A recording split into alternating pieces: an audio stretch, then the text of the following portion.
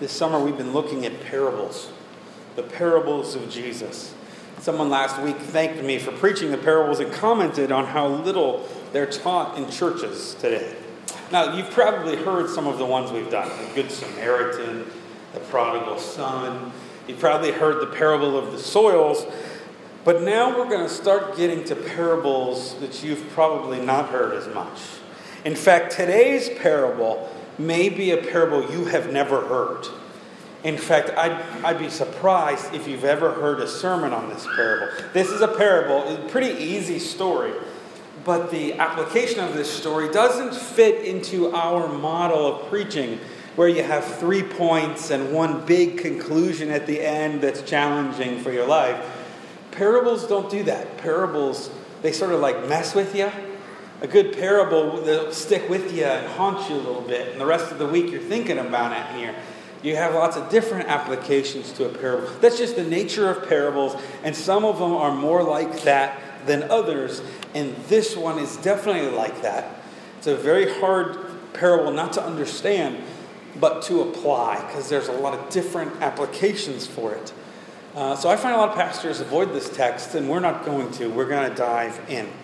The text is from Luke chapter 18. Luke chapter 18, verses 1 through 8.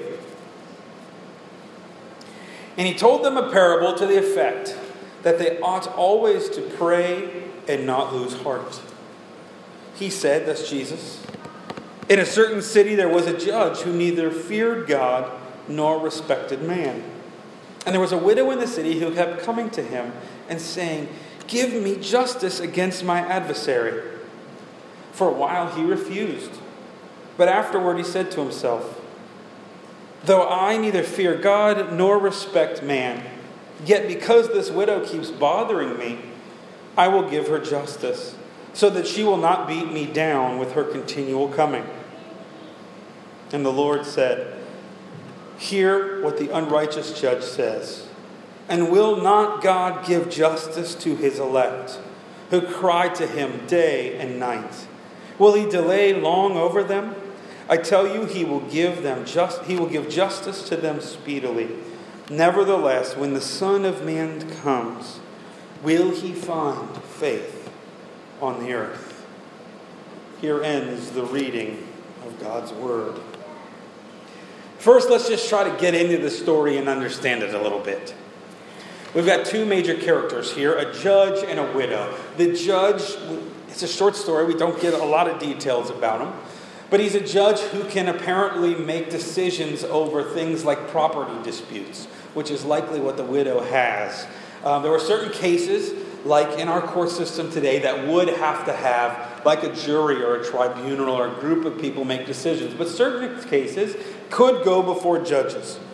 This judge we know little about, but we do know that he does not fear God or respect man.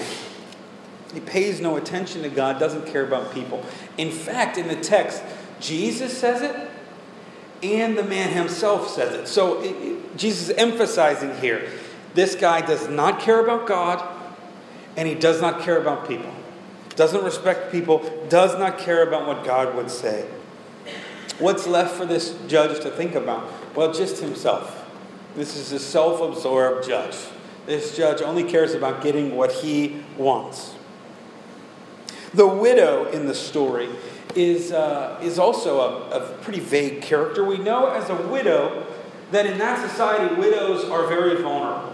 If you're a widow, you were supposed to try to be married off to one of the brothers of your husband so that you'd have somebody to take care of you and to take care of your property. Most women couldn't own property. Most women could not have ways of supporting themselves. Employees wouldn't work for a woman in those days. And so as a woman, as a widow, she's very, very vulnerable. Now, we don't know what her complaint is. She has an adversary, somebody out to get her. Is that a brother of her husband who's now deceased, and now the brother is supposed to marry her but doesn't want to marry her, or doesn't want to pay her out of the estate? And anyway, this is a dangerous situation for this widow.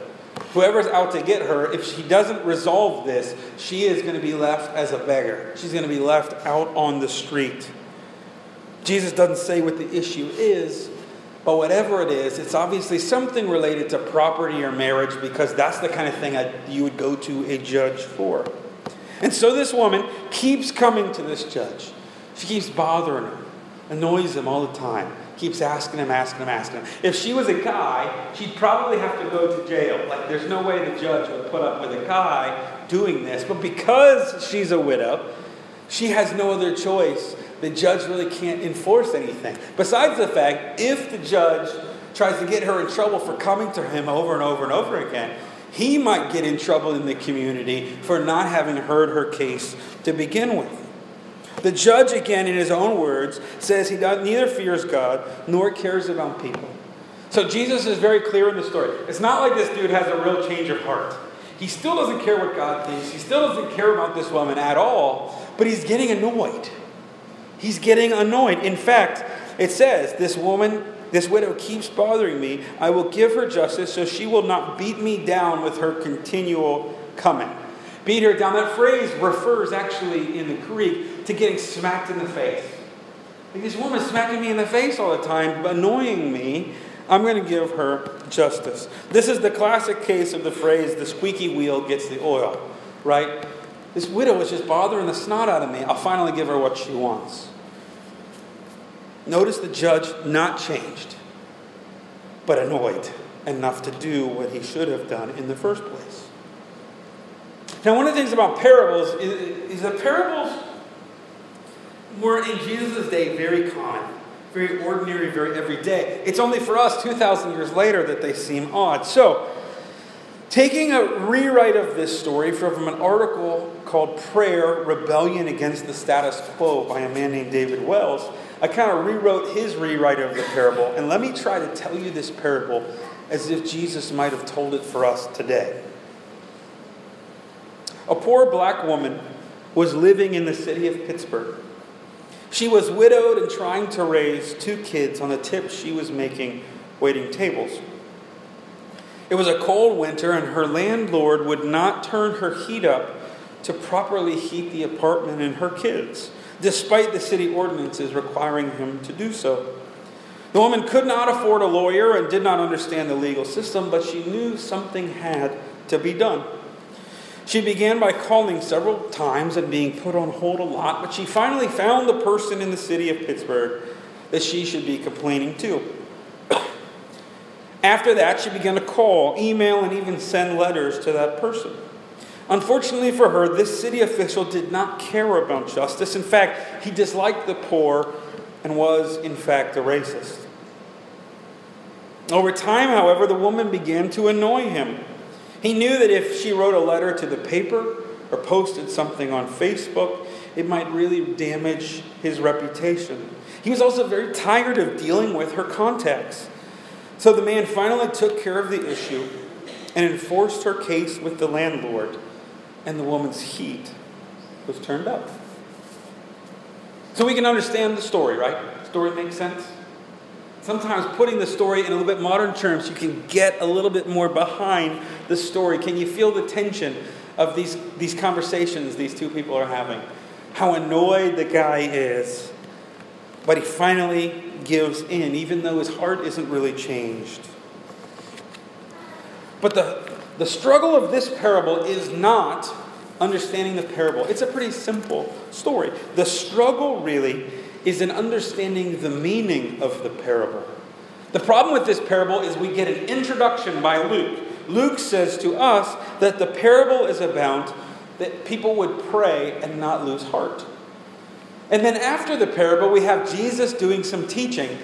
And you know what? Jesus' teaching after the parable has nothing to do with praying and not losing heart. So what's going on here? Well, first, let's look at Luke's introduction. Luke says, and he told them a parable to the effect they ought to always to pray and to not lose heart. Luke connects this teaching with prayer. Luke has already talked quite a bit about prayer. It's from Luke that we get the bulk of, or what we prayed just a few minutes ago is the Lord's Prayer. Luke, just a few chapters earlier, has given that and talked about how important it is to pray, not my will, but yours be done. He talks about prayer being first and foremost a submissive act. That we, when we pray, aren't after what we want, but prayer is primarily about putting us in a position of saying, Lord, your will be done. Luke quotes Jesus as saying, ask and you will receive, seek and you will find, knock and the door will be open to you. Apparently, sometimes you've got to pray differently. Sometimes you just got to ask God, but sometimes you got to seek Him.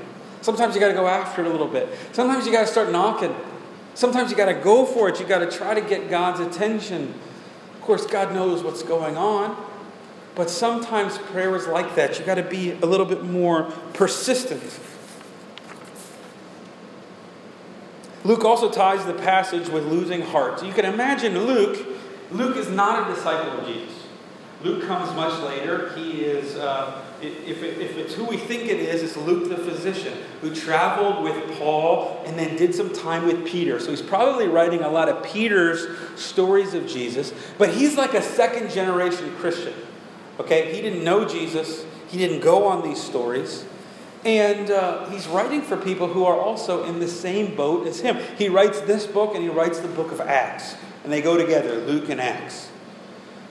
And you can imagine that by the time Luke is writing, you've got Christians who are further away from Jesus. So even Paul, when he's writing earlier than Luke is, he's saying, you know what, if you want to question some of these things, go find the people who saw Jesus. Some of them are still around. Those some went to sleep, he says. Luke is writing in a time where you don't have first-hand witnesses of Jesus anymore, or probably very many. You're a second-generation Christian, and you're under great persecution. Great persecution, not only from the Jews, but from the Greeks, or from the Romans at this time. So I would bet that the Christians really are starting to lose heart. They maybe expected Jesus to return relatively quickly, and he hasn't. He still hasn't. They're losing heart. And so Luke wants to encourage them to be persistent, to keep going, to keep moving. Perhaps they are feeling the weight of seeing unjust judges in their own cases, right? Perhaps they have been in cases where judges won't give them justice because they're Christians. And so Luke ties this to prayer and to losing heart. But interestingly enough, Jesus doesn't really talk about those things. Listen to what Jesus says. Hear what the unrighteous judge says. And will God give justice? Will not God give justice to his elect, who cry to him day and night? Will he delay long over them? I tell you, he will give justice to them speedily. See, Jesus looks at this story and sees and teaches a little bit something different there. This is a kind of story that's sometimes called, historically, from lesser to greater. The idea is this. If this judge, who's unjust, who doesn't care about God, doesn't care about people, can get annoyed into doing what's right, how much more will a loving God come to you when you ask for something, when you need justice? That's a great phrase, right? That's a great understanding. God is that kind of loving God that when you go to him, he doesn't delay. He doesn't wait till you annoy him. He's not too busy with some other squeaky wheel that he can't come to you when you're in need. He can come. He does come. Although we've got to remember the context. This isn't a widow trying to get a new car. This isn't a widow trying to get a new job. This isn't a widow trying to get what she wants. This is a widow pursuing justice, pursuing what is right, pursuing what God ought to do. Will God delay? The text says, no, God will not delay. But anybody else got issue with that? How many of us have had times in our lives where we think, God, you're delaying. You are delaying right now. You should have been on top of this. I should not be going through this. God does delay. He delays in our sense of timing. He delays in what we want. But the purpose of prayer isn't for us to annoy him into what we want. The purpose of prayer is for us to become in a position of submission to God. And so sometimes God delays, but not in his own time. He's always perfect in his own time. And to God, a minute is like 1,000 years, right? I mean, God's timing is totally different than ours. So it feels like God delays. It feels like justice doesn't come speedily. Or maybe it comes speedily but not immediately. And that's what we would really like. We'd really like God to work immediately, and he doesn't work like that. Not in our sense of immediately. God's character is love, and his timing and his sense of judgment is not like ours, and it's up to us to trust him. Jesus continues his description with this little phrase that seems almost out of context. He says, "Nevertheless, when the Son of Man comes, will he find faith on earth?" Now, if you read the whole section of Luke, you'll find this is not out of context, because in the previous chapter, Jesus has been teaching about how the Son of Man is coming. Not just that he's here now, but the Son of Man is coming a second time. And when Jesus comes back, all these justices will be right. There'll be no more crying widows when Jesus comes back. There won't be a need for unjust judge, because the just judge will be here. And the question Jesus asks as he's making this connection is, will the Son of Man, he himself, in fact, will he find faith on the earth? Will we have faith even when we have to wait? Even when we have to be persistent? When he comes back and we don't have to wait anymore, will he find that we have been faithful or not? Will he find that we have been persistent or not?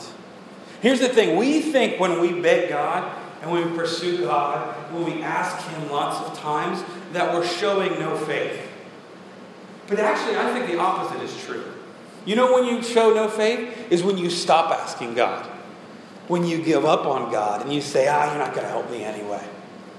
Real faith says, God, I know you hear me. I know you see this. I know you have the power to accomplish this. So do it. And you keep going, Why? That's faith. That's faith. God, I know you can do something about this situation. Do it.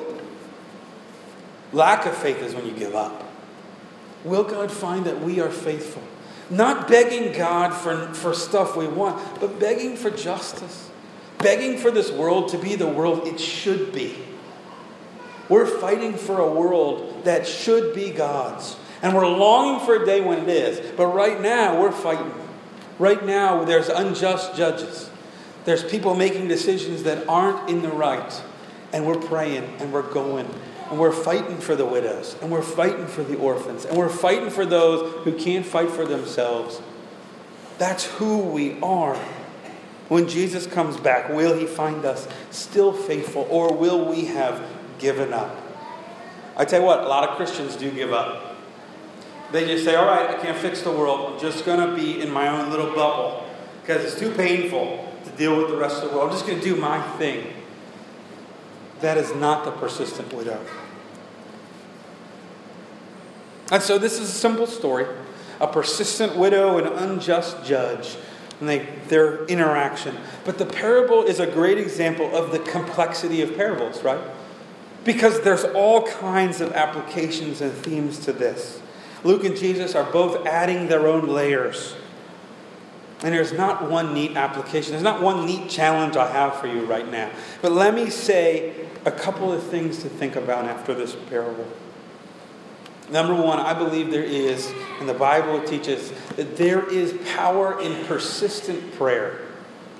That God might take a while by our standards, but he listens to the prayers of his people. And if you want something, keep praying.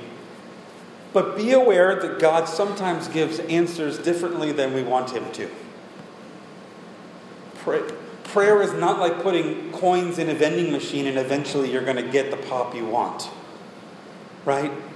Prayer is putting us in a position of being willing to take what God gives us. This is the power for justice and not whatever you want. Do not lose heart when God delays. Because God's not really delaying. He's just delaying by our standards. He will respond speedily to you and He will be with you. God is loving. He's just not always loving the way you want Him to be.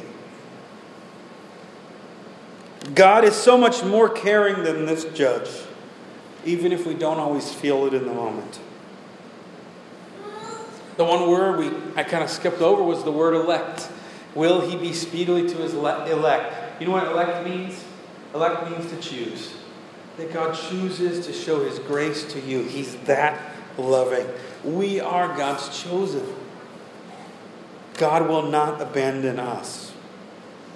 And the great hope today is that the Son of Man is coming. Jesus will return. There will be a time when we don't have to be persistent in our prayers anymore. We can just be persistent in our praises. But until that time comes, we need to be faithful in continuing to go to God to find this world the way it should be. Let's pray. Father God, this is a rich parable with lots of things for us to think about. And so I pray that as we go away from worship, we would think about this. Let it haunt us a little bit. Let us be challenged by it. Continue to teach us by it all week. Pray this in Jesus' name. Amen.